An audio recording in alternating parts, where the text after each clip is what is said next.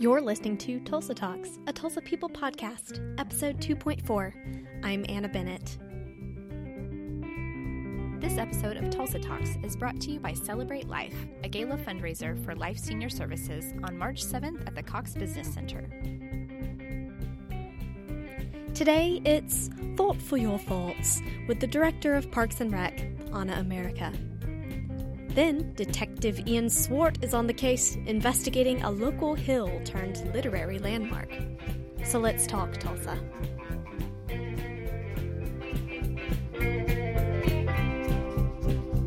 Action. Guru Brahma, Guru Vishnu, Blah, blah, blah. Guru Deva, Maheshvara. Whew, there's the kick. So yummy. Guru Sakshat, Param Brahma, Tasmai Shri Gurudev Namaha. So poetic. You know, that's when things started to shift a little bit. Okay, where was I? Do you see yourself as a Leslie Knope? Well, my daughter, I have a 16-year-old daughter, and when this first came up, and I knew it would be a really big change because I'd have to leave the council, and I'd leave my previous job, private job I had outside of the council. But she's like, Mom, and she loves Parks and Rec. She's like, Mom, you have to do this. You will be living the Leslie Knope life. So I was like, okay, I guess that's the deciding factor then. Mm-hmm. Yeah, you got to live that Knope life. I admit I went to Wikipedia and said, okay, what happens at the end of Parks and Rec? And I realized that she, works for the National Park System, and the implication at least is that she becomes governor. So I was like, well, if Parks and Rec is determining my future, I guess, you guys might look for me in the State House at some point down the road. So, of course, she also ends up with triplets. So, how many kids do you have? I have 3 golden doodles, so maybe it's there like, you go. Those are your triplets. That's my version of it. I have 2 kids, but I think we're hopefully past the triplet stage, other than the golden doodles. That's Anna America, who took the helm at Tulsa's Parks and Recreation Department in fall of 2018. Despite being relatively new to this position, Anna is certainly no stranger to life in the public eye. Most recently, Anna was executive director of the Child Abuse Network and has also been the executive director for Up With Trees and Tulsa's Communities and Schools. She also sat on the city council from 2014 to 2018, resigning in order to take the position as parks director. So yeah, Anna America is definitely Tulsa's own Leslie Knope. Isn't that just so awesome you can't stand it? So I actually worked for the Parks Department in my first go-round working with the city, which was 20-plus years ago. My son, who's now 20, was born when I worked in the Parks Department, so I can always keep track of it that way. So in some ways, it was coming home, but it's a completely different perspective. And when I worked in the Parks Department years ago, I made a commitment then to go visit every single facility we had, and I did. And I'm trying to do that again now, in dramatic changes. I mean, just because I've been to one of those parks once, we had 22 rec centers when I worked in the park system then. We've got 6 that are functioning as rec centers now. 9 pools, we're down to less than half that. So some real big changes in the system. So that's been a big part of just getting out, trying to get back out to the facilities, meet all the staff, kind of reacquaint myself from this side of the table with the system. And, of course, as a counselor for 4 years, we work with parks and all the other departments in the city. So nothing that is completely new, but it's different when you're responsible for it. That transition been going from city councilor, your name being on signs and that being sort of your identity, to now you're the director of this department. Has that been a challenge, reinventing your image? I wouldn't say a challenge in the sense of it being negative. I never went into politics because I liked politics. I would kind of joke with people, but very truthfully, I don't like campaigning. I don't like particularly being in office. I just wanted to get stuff done. When I ran for school board initially, same thing. And then when I ran for city council, it was more things I cared about that weren't happening in a way I thought they could happen. And I sort of ran out of frustration more than any particular ambition. So when this opportunity came up, it was just more of that. It was an opportunity in an area that I really, really cared about to say, wow, I can really go in some things that have frustrated me or that I wish we could do differently. You can put my money where my mouth is. It's like, okay, let's get in there and try to affect some of those changes. So I had already, and it was part of, I had worked with Mayor Bynum, but as a counselor, and he knew when I was on the council that parks was a real passion of mine, and he appointed me to chair the city-county commission that was sort of looking at potential ways we could align better there. And I had told him prior to this opportunity even coming up, we had no idea that it was happening, that I thought this would probably be my last term on the council, and that I really wanted, that this was the area, once he was in the mayor's office, I said, I really want to sit down and figure out what we can do. This is the area I want to put most of my effort in my last term on the council. So when the opportunity came up, I think that was one of the reasons that he thought of me.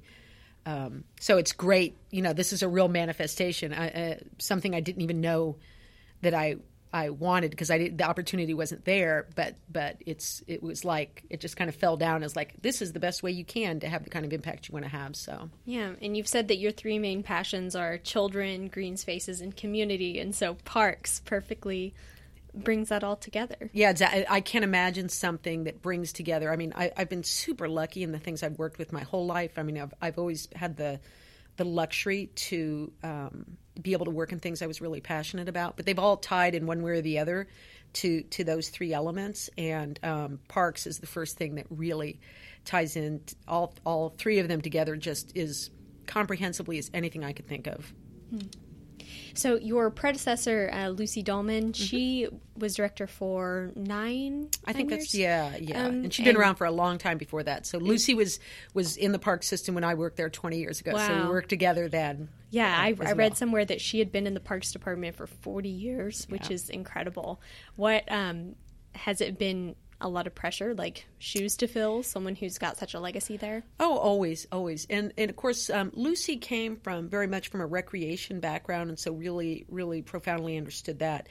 And she had it's not a reflection on her, obviously, over that time that, I know that change is just in the past 20 years. If you were to go back to 40 years, it would be even more profound, that we've seen really dramatic budget cuts and kind of curtailing because of a lot of economic reasons. Why do you think that there seems to be backwards movement in that particular area? It's I think a couple of reasons. And one, you haven't had... we have not done a good job within the department, but the city as a whole. I mean, because I will put this on the city council and the mayor and all of us who have helped lead the city in different ways, that we haven't really told the story as well as we should have. In retrospect, it's easy to say this. I wish 20 years ago, when we really started looking at closing rec centers, that we would have instead have really gone out and made the case to citizens why we should be investing in some of those things and closing pools.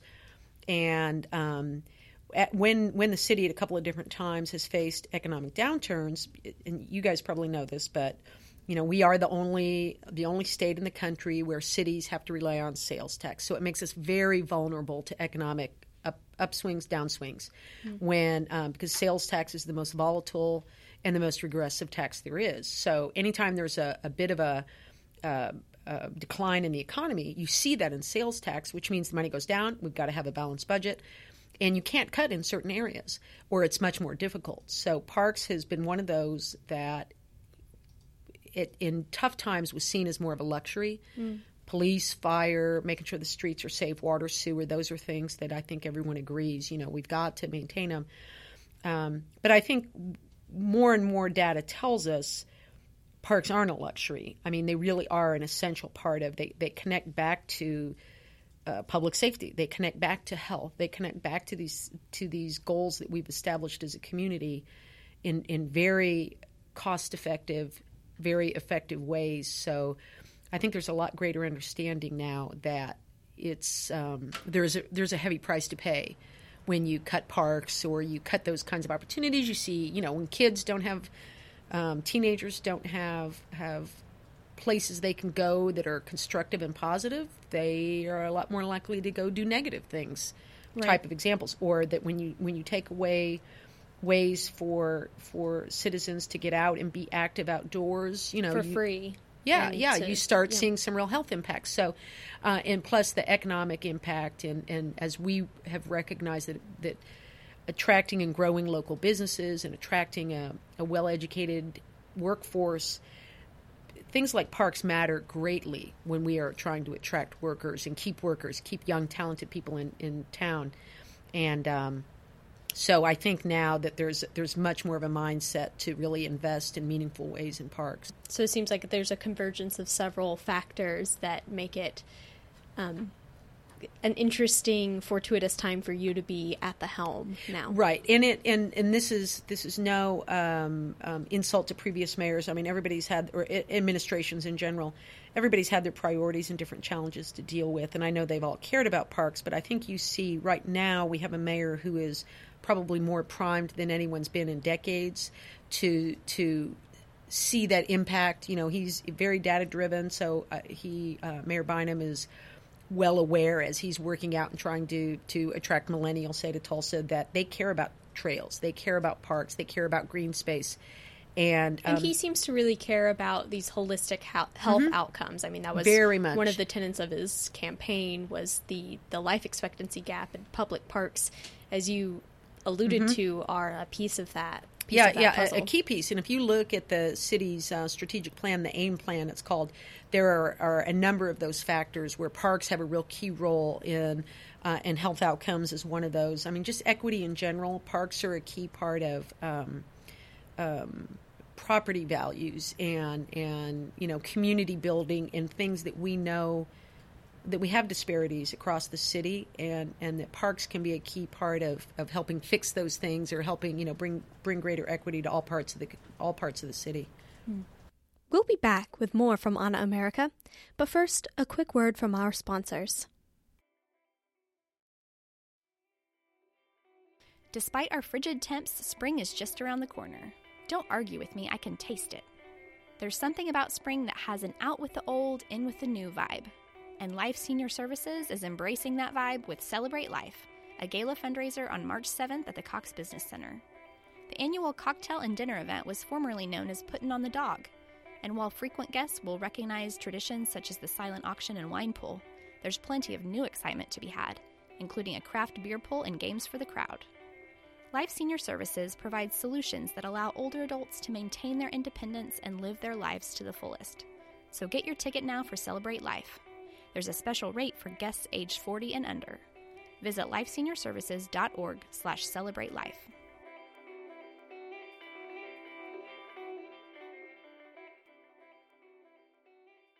Hey, honey, good morning. How did you sleep? I adopted 32 cats and dogs. Do you want pancakes? Welcome back to Tulsa Talks. I'm your host, Anna Bennett. Now, it's time for me to ask my guest, Ana America, the tough questions. Now, do you have a favorite park in Tulsa? It's like asking me if I have a favorite kid to some extent. I do love so many different parks for so many different reasons. I mean, we've got some really incredible sort of name brand, the parks that everybody knows. I mean, everybody probably just about at some point has done some picture, a prom picture or a senior picture at Woodward, or been to an event there. I mean, one of our real just beautiful standout parks. I'm very, I think our greatest underappreciated treasure is Mohawk, over 3,000 acres. It's one of the largest municipal parks in the world, and incredible that we have that much of it is unspoiled, still natural. I mean, Oxley Nature Center is just such a jewel, and it belongs to citizens of Tulsa, and most Tulsans haven't been there, as well as the zoo and Mohawk Golf Course and other things that are out there. Though probably the park I use the most these days is Hunter Park, because I take my dogs to the dog park there. Biscuit Acres. Acres. Love it, and my dogs love it, and so I spend more time at that park than any other park. Probably the ones that are closest to my heart are the neighborhood parks that really become the center of a smaller part of town, and others may visit them and are of course welcome to, but really define and set that neighborhood. And for me, Braden Park is the park that's probably, first of all, it's a great example of that neighborhood around Braden Park. Just it's part of that neighborhood in a really elemental way.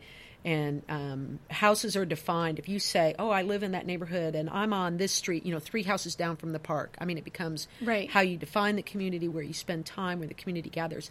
And My son, in fact, was born when I worked at the park department at the time, as I said, and when we lived in that neighborhood, and we named him after the park, Braden.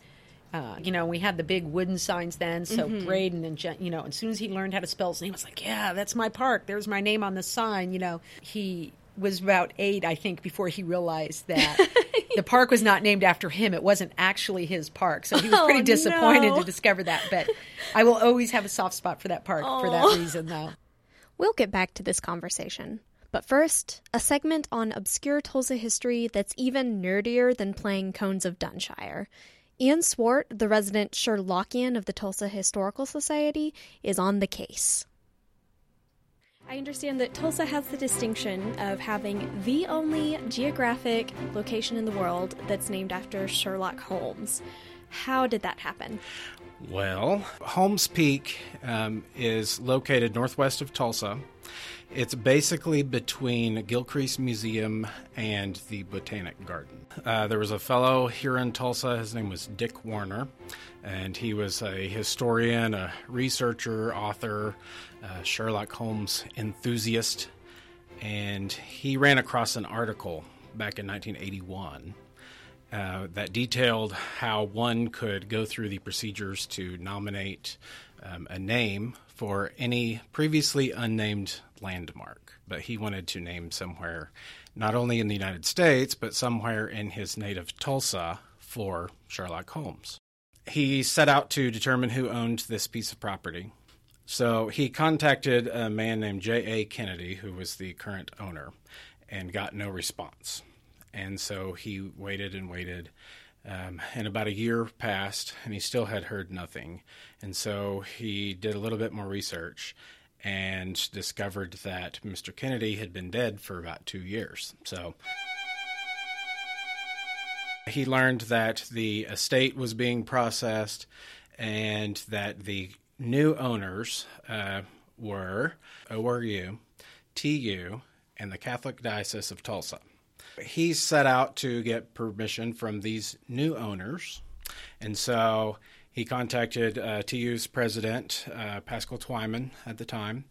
He contacted someone with ORU and was given permission easily. But when he reached out to the Catholic Diocese and Bishop Beltran, he received a letter back, and the bishop was not in favor of naming this landmark for a fictional detective. And so he ended up going over the bishop's head, and instead he wrote a letter to Pope John Paul II. Go straight to the top. Yeah. So he didn't get a response back from the Vatican, but shortly thereafter he did get a scathing letter from the Tulsa bishop. By that point, the Catholic Diocese had given up ownership, that they had traded it. And so he went ahead and filled out all the paperwork, submitted it to the U.S. Board on Geologic Names, and it was officially approved in June of 1984. They had a big dedication ceremony, and so there were bagpipers, Sherlockians from all over the country came, and they had a big ceremony. They had a fireworks display, and so every year or so they would make an official ascent up Holmes Peak, this group of Sherlockians, and so they would get pretty fancy. They would have these really neat medals or badges made, and so everyone would get a souvenir badge for making the trek up the hill. To put on their trench coat. Yes, right beside their magnifying glass. Yes, their deerstalker caps and their tweed coats and that kind of stuff. They set up a tent, and a local restaurant catered, and they had a brass quintet, and it was a kind of a big to-do. There is a local group of Sherlock Holmes scholars and enthusiasts called the Afghanistan Perceivers, and I believe that they are trying to organize another event. Why do you think that the figure of Sherlock Holmes has remained so enticing for so many people? I think people love a good mystery, and especially a good murder mystery. And even today, shows are very popular that have any sort of forensic detection aspect. And of course, there's a current series about Sherlock Holmes. So it's something that keeps coming back, and I don't think that Sherlock Holmes will ever slip into obscurity. I think he'll continue to be famous and sought after.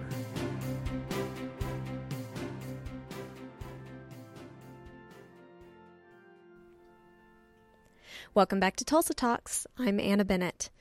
So your average Tulsan probably thinks of every park, green space, and playground as part of this monolithic public space. But the reality of Tulsa's parks is a little more complicated than that. There are actually 3 public park systems in the city. City park system, which is the largest by far. We've got 135 parks and over 8,000 acres. And then county parks. And they have other parks outside of the city, but within the city limits, it's La Fortune Park is their park. And then they O'Brien and North Tulsa and Chandler and West are just outside of the city limits, but are used by many, many Tulsans. And they have a couple of other parks in the county. And then River Parks, which is a city-county sort of hybrid. It's public as well, but it's because part of it is outside of the city limits and part of it is in. It's funded by the city and county jointly. Okay, I did not realize that. I know, lots of people don't. So the more you know. But we all communicate a lot and work together. And there are the trail system, for example, goes straight from. The city park system maintains almost all the trails except for the River Parks trails within the, even if they're not on parks property.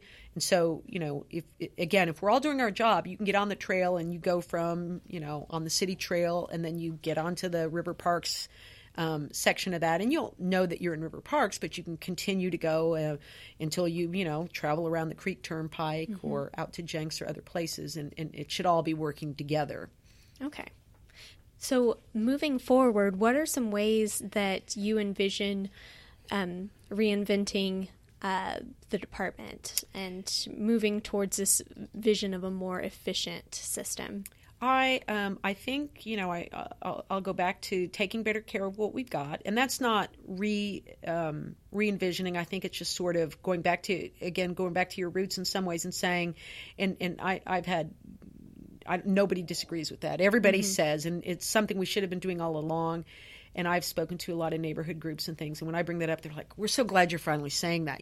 People have been frustrated. We should have been braver as was like when I was on the council. It's way easier to sell a funding package that has some cool new project in it. It's harder to go to citizens and say, we need you to pay more money. And it's to fix roofs and, repair potholes and those kinds of things. It's so much less glamorous. Yeah. But I think we've underestimated our citizens, honestly. When I've talked about it, people are grateful and relieved that we're talking in this way. They have felt that for a long time. A lot of people have. So that'll be a key thing. I think much, much more looking at partnerships and collaboration, and that's not just other park systems, although that'll be key. It's schools and hospitals and the libraries. I mean, how do we all jointly work together towards similar goals, as we were saying with the city and the county? The kids there don't care that they're playing on a playground that was built by the park department on school property or vice versa. And we're lucky that we've got really strong partnerships with the school system, but also, we're working on with the YWCA and the YMCA and other partners out there. So I think we'll see lots of that. And I hope one aspect of that we'll see will be a lot stronger philanthropic support of parks. It's not an area we've tapped into well. Right. And that, of course, makes me think of Kaiser and the Gathering Place. We've got an incredibly generous philanthropic community, and who I think are more than willing to support. They care about these. They care about green space. They care about parks. They care about health, and we just haven't done a good job of giving them the opportunities to invest in ways where they can have that impact with city parks. And so that'll be something I really hope to strengthen, and including the Gathering Place. I mean, I've had a number of meetings with them, and we're in discussion on some ways that we can collaborate and kind of work together on both programming and potentially some investments in some other parks that help spread the idea of the gathering place. And so that's a great gift to the citizens of Tulsa. And I think they're interested in certainly continuing to keep the gathering place the awesomeness that it is, but how can they spread some of the good things that are happening out there, which the facility is a whole lot of it, but the programming and the other pieces around it are key as well. And so I'm grateful to have their expertise and their willingness to invest across this community. I think we'll see a lot of impact from it. Mm-hmm. So how would you say that the role of parks in society in general, Tulsa specifically, has changed or stayed the same since the first time you worked in the Parks Department? I think the biggest thing is that we stopped through the cuts and through all of that. We stopped. We took it for granted. I went out to Mohawk. I mentioned that's a real, I think, an unappreciated jewel. And I spent time out there, and a lot of Mohawk is now fenced off. You can't get back to some of the areas just because we haven't had the money to maintain it. Mm-hmm. So the day I did that, I posted on Facebook as I want to do when I do, go out and do things, and posted some pictures and just talked about this. Mohawk's awesome, and we need to really work to bring it back. And I had all these posts and people commenting, and they almost all said something like, "Oh, I love Mohawk. I used to go out there to concerts. I used to do this. I used to go out there and I went to the powwow. I used to do the paddle boats. I used to. And it really was eye-opening to me to see that. And nobody, all of those things, well, the paddle boats and things, we don't still have some of those things out there. But, I mean, there was nothing, nobody said, I went to concerts and it was a terrible location. They said, I went to concerts and it was awesome. I wish you still did that. And so but you can't just do those things in a vacuum. Exactly. People just assume that they'll always happen. And people sort of had all forgotten about it almost. I mean, it was kind of an odd thing. Mm-hmm. And so part of it is we need to parks. They are such an incredible treasure. I was at a neighborhood meeting a couple weeks ago, and we were talking about issues. That's a neighborhood that's around a park and beloved park to that neighborhood. And somebody the next day emailed me, and we were following up on some issues, and she said, it's so great to talk to somebody who sees parks as an asset instead of a burden. And I think that's part of it. We've gotten in the mode, and I don't blame anybody for this. I mean, people who are dealing with budget cuts and like, oh, man, how am I going to stretch this dollar and mow twice as much with no more money or whatever it was. But we have let ourselves think of our parks as a burden instead of the true treasure that they are. I mean, we are incredibly blessed as a community that we've got city parks and river parks and now Gathering Place and county parks. We've got incredible park systems here that enrich every day, are benefiting us in some way, enrich our lives, enrich this community. And we were just kind of, taking it for granted. So every person you talk to, you can say, what's your favorite park? What's your favorite park experience? And almost everybody's got one of those. And it's one of the things I've been excited about with the Gathering Place. And some people, when that first came and it was so popular, and people were like, oh, is that going to take away from city parks? And I think it's the opposite. I think you have a whole lot of people who that inspired them to go out and play as a family or as a couple or, a couple of friends or whatever. And it's like people are going, oh, that's right. I love this. They love the Gathering Place. Yeah. But they go back home and they're like, that was. I'm going to go out and we're going to go to the park across the street. And I think it's reawakened an appreciation for green space and parks and just getting out and having fun together as a community or as a family or as a couple, whatever it is. So it's been we're all rising on this water. All the ships are rising together, I think, and. It's a really great time. It really is. I'm hitting it where we're kind of at the bottom of the funding, but in some ways it's the best time because I think we've really turned a corner. So I don't expect, unless there's a huge economic downturn and that we're all facing those challenges together, I don't think we will see parks being the easy sacrifice on the chopping block again in this community. I think we're too smart for that to do that again.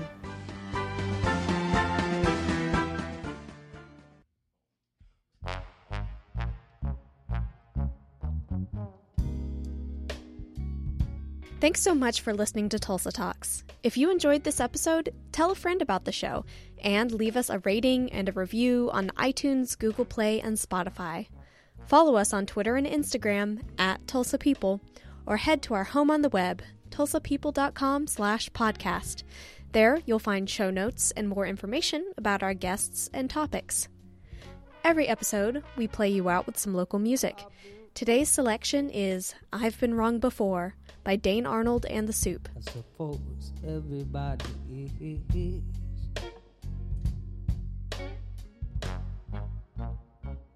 And it won't be long before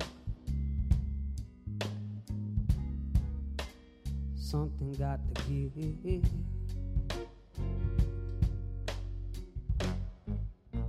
'Cause lately my position here has been working quite fine.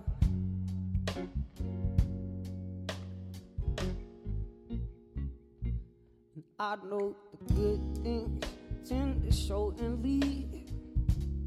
I see it all the time.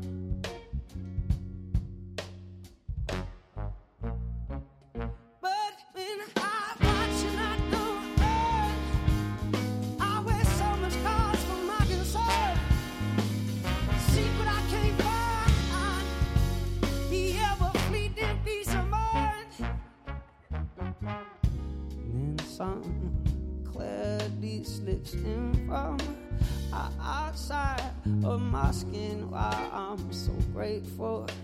I'm grateful. Yeah, yeah.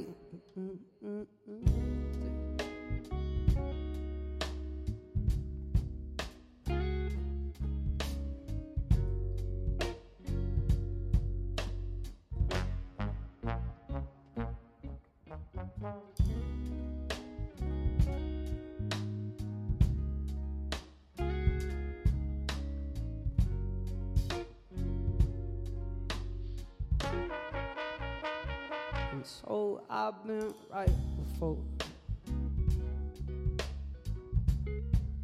Not as much as I might like. And if I told lies before, it was just to get us through the night.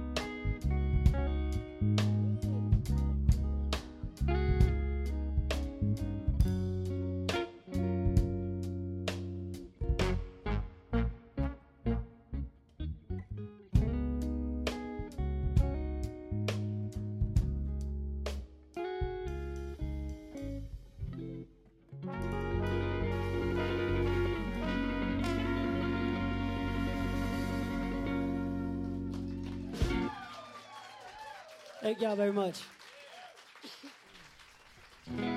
Check out the new music video for this song on YouTube. Visit DaneandTheSoup.com to learn more about this artist and this song. This episode of Tulsa Talks is brought to you by Celebrate Life, a gala fundraiser for Life Senior Services on March 7th at the Cox Business Center. Tulsa Talks is a Langdon Publishing production, recorded right here in beautiful downtown Tulsa, Oklahoma.